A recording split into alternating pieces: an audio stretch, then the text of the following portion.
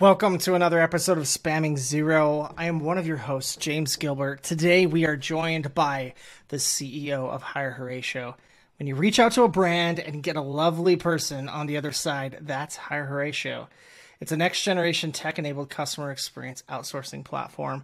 And today we're going to be talking about why your culture could be the biggest factor to a great experience. So excited about this episode. Stay tuned. I'm James. And I'm Brian. And this is Spamming Zero.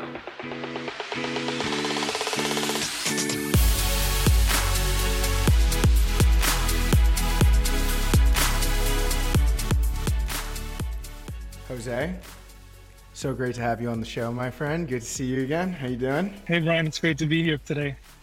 Kicking us off here. So you are the definition of boots on the ground, right? You are talking to the people every day that are talking to the customers every day.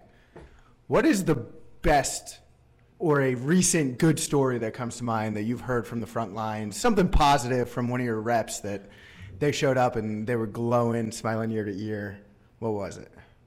I hear a lot of interesting stories, some good, some bad, because we are the first line of defense to some of the brands that we service. We spend a lot of time training our team to make sure that they are providing that 5-star hotel experience, no matter what type of interaction they're facing. And what brings me joy is every time that I hear one of my team members express how they were able to turn around a really bad situation. So recently, for one of their direct-to-consumer brands, we had an issue with a particular product that the client had purchased, and it was a very bad and negative experience.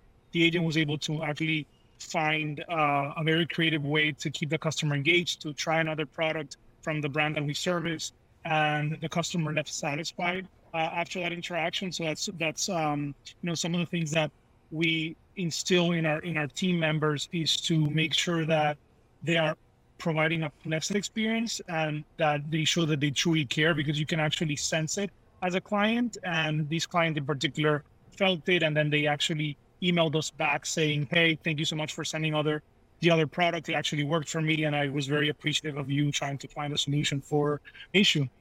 You know what's so interesting to me is you can't supplement how you can, build a relationship with people. And it's why I am so excited about talking about this topic today, because I think naturally brands focus on, or they're trying to focus on the customer experience. And they're trying to do everything that they can to do that. And I remember back when customer experience was really just starting to become a thing, and it was, moving in the upward trends. There was companies and softwares that were coming out trying to focus on it. And one of the biggest things and aha moments that I think every one of these companies had is the direct correlation between the employee experience and the customer experience. And so I want to start by asking you, why do you think it's the single biggest influence on the employee experience within a company is the culture? Yeah, I think from day one, since we built the company, we focused a lot on building an amazing environment for our employees, making sure that they felt appreciated and valued in the workspace. So this applies to the design of the offices and how we thought about, building out those spaces. For example, we have no cubicles in our office. We invested heavily in noise canceling technology to enable our design team to be able to provide amazing open offices where the agents can collaborate between each other and feel appreciated and valued by the company that they're working with. So that is something that we started doing early on. And then we paired that with very cool and interesting brands that they can actually be a true extension of those brands. So we focus a lot on making sure that we find the right talent for every company that we work with. And that translates, obviously, nowadays it's obvious, but before people just thought about customer service as a cost center, and now it's a revenue generating division of every company that we work with. So making sure that your employees in the front lines are happy, satisfied, and valued goes a long way when providing an amazing customer experience.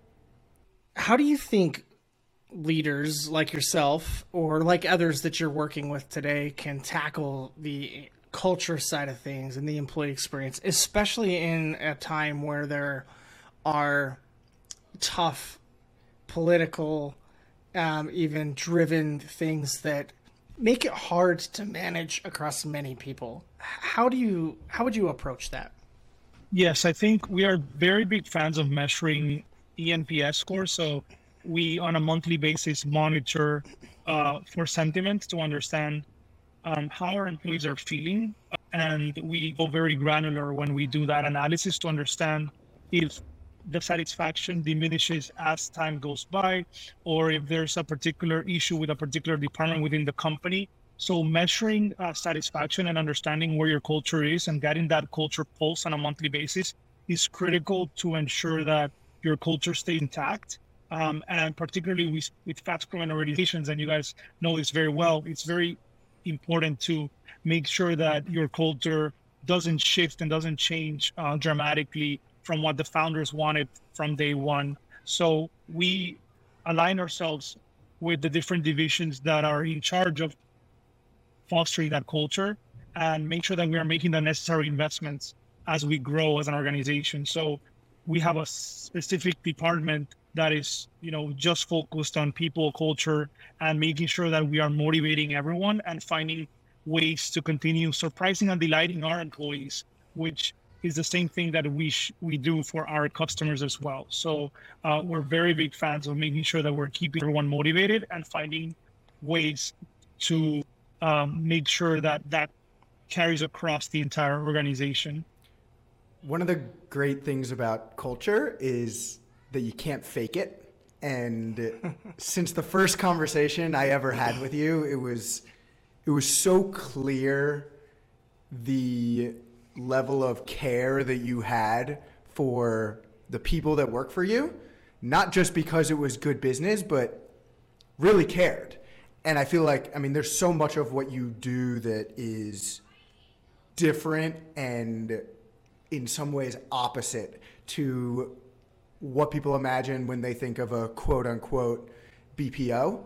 And it all kind of stems from that point. I love some of the examples you point to, right? Like, I love, right, you hit LinkedIn and you get the fresh pictures up of the new office and it's beautiful, right? Like, you could be walking into Airbnb or freaking Google or whatever, and those things matter, right? It's like the space influences, the mental state influence, and it all ties back, and it's all so cool. Yeah, 100%. I think, as a company, we have two missions. Number one, redefine what it means to be an amazing customer experience partner for the brands that we work with. And number two, create meaningful job opportunities and improve the working conditions of an industry that normally hasn't prioritized employees, to be honest.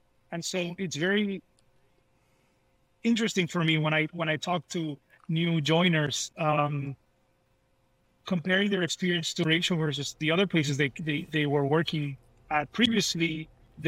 Whenever they walk into our office, they're like a little bit skeptical. They're like, what's the catch? Like, what is the catch? This place is amazing. People treat me very well.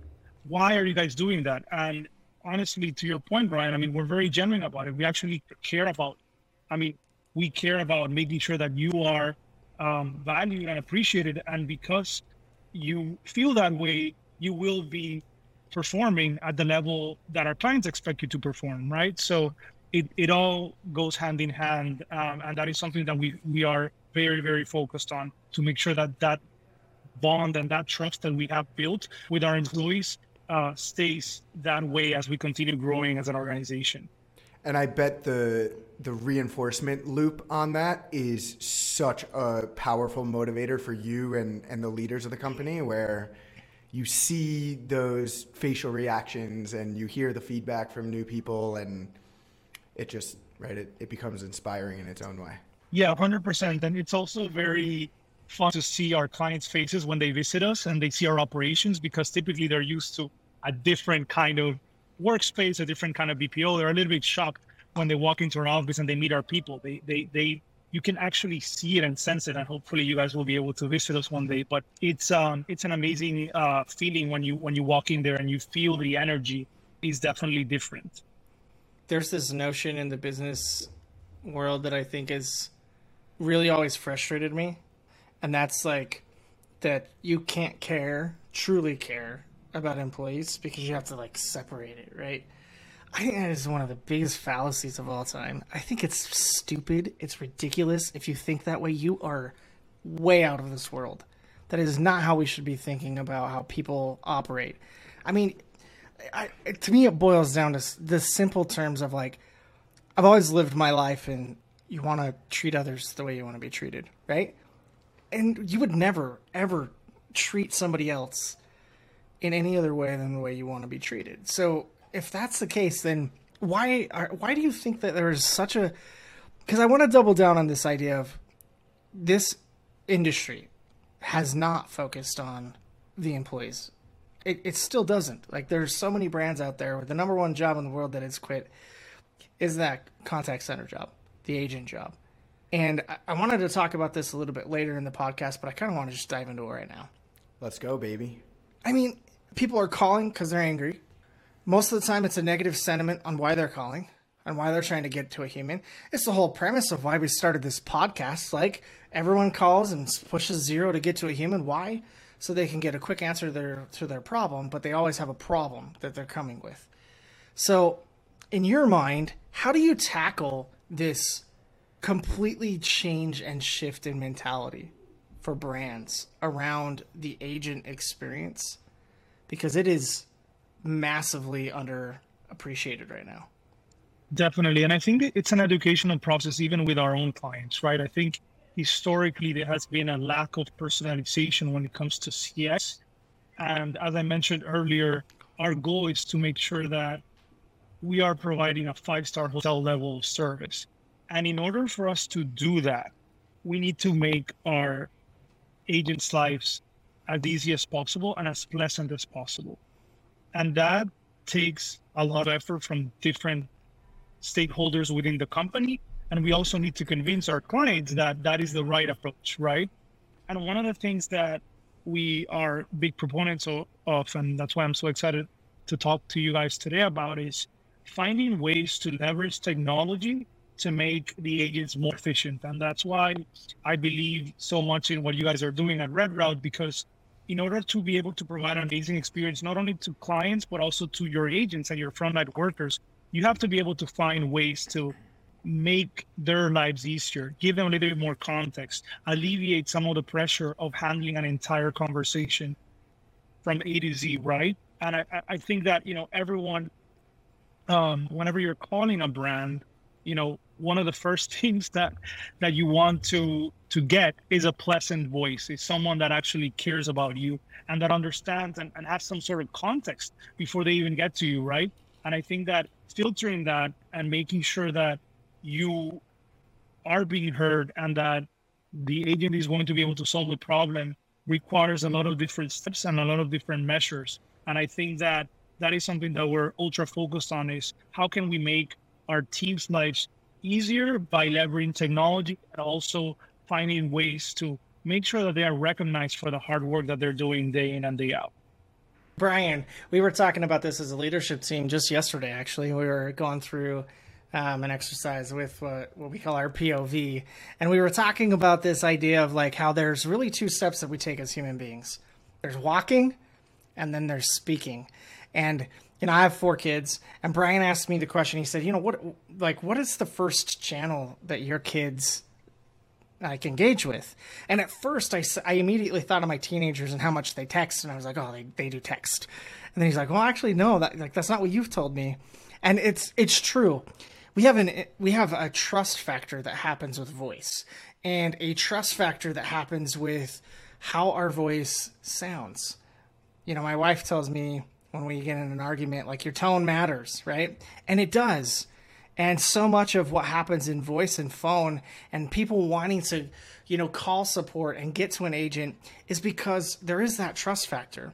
And the bridge of technology and us being able to do what we can do with voice while automating some of those tasks so that it's not as much volume.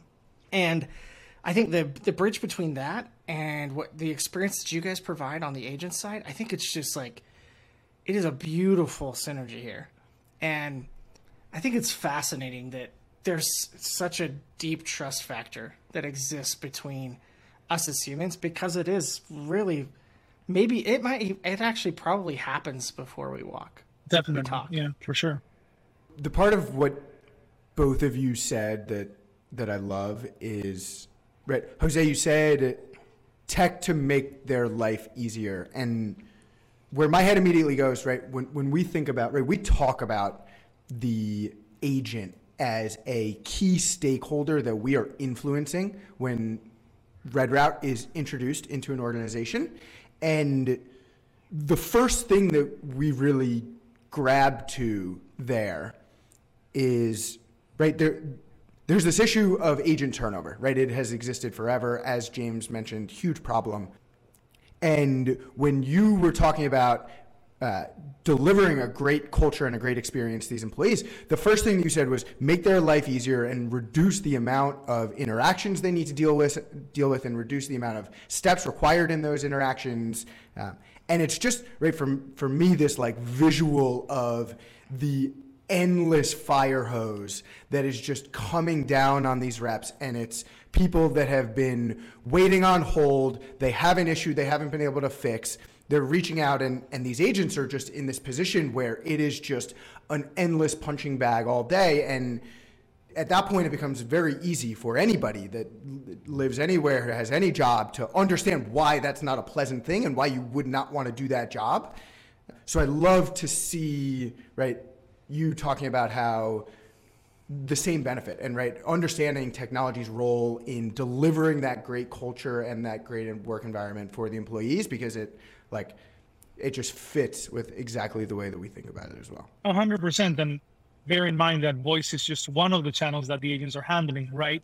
They also have to handle the other channels. So it's very important to manage that and make sure that they're not overwhelmed when they're handling customer interactions, because that translates to your point, James, about the voice and the tone of voice. That translates when you're exhausted and you're tired. I mean, we're all humans at the end of the day. I remember I was working for a Fortune 500 company called AGCO. And many people who probably don't know who that company is, but they're a massive tractor manufacturer that produces tractors across the entire world. So you're talking about the Massey Fergusons, you're talking about the Challengers, you know, these brands that really matter, like the color matters to a farmer, right? And I remember we implemented chat as a selling channel. And I remember teaching our entire team how to talk to a farmer through text so that it could create the inflection of what a voice would create. And you can create tone through text, but it's very unique on how you have to do it.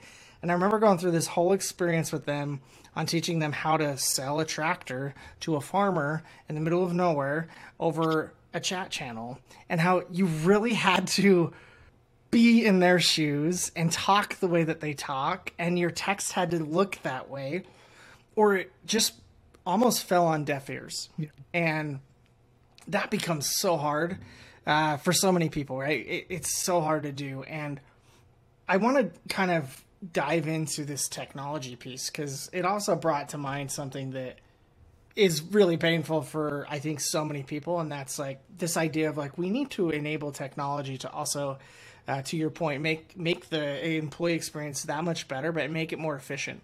And I think one of the first steps in doing this is you have to have your systems be talking to each other, which means like your departments, that your first line of defense and your second line of defense, the information that they send on to the second line of defense, if they have to transfer that call, needs to come over, and it needs to empower that conversation just as much as it did in the very beginning.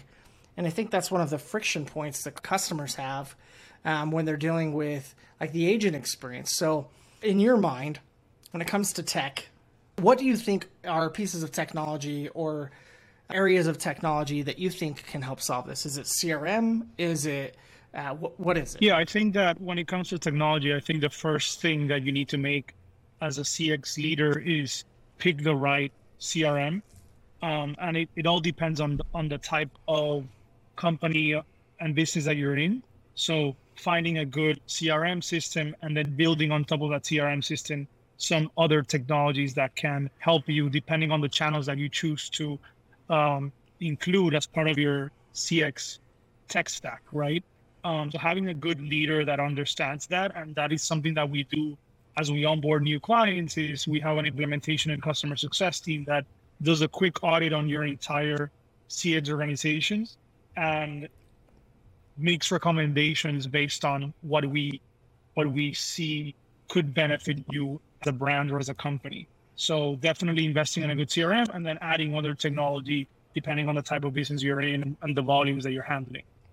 Jose, like, you've been in this space for a long time. You've done a lot of auditing with a lot of your clients. So what is the CRM recommendation you would make for CX clients today? That's a tough one.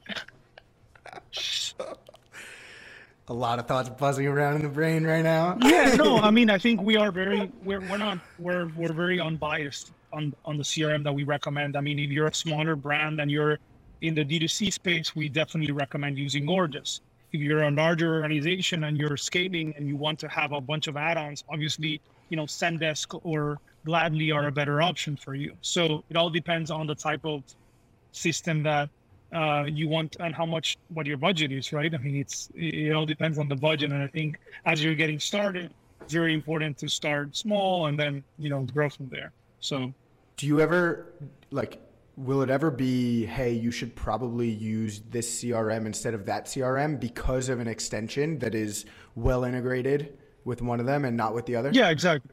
It's so interesting, and we're certainly on a tangent here, but it's so interesting to think about the ways in which people will create groupings of companies, right? Like I don't even want to say a number, like an insane number of companies that exist out there, and people instinctually try and create buckets and a system and a framework for thinking about it.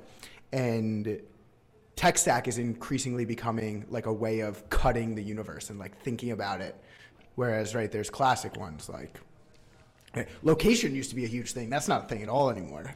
Right. But, right, vertical is classic. Geo is classic, right? It's almost the things that prospecting happens based on in a B2B sort of environment.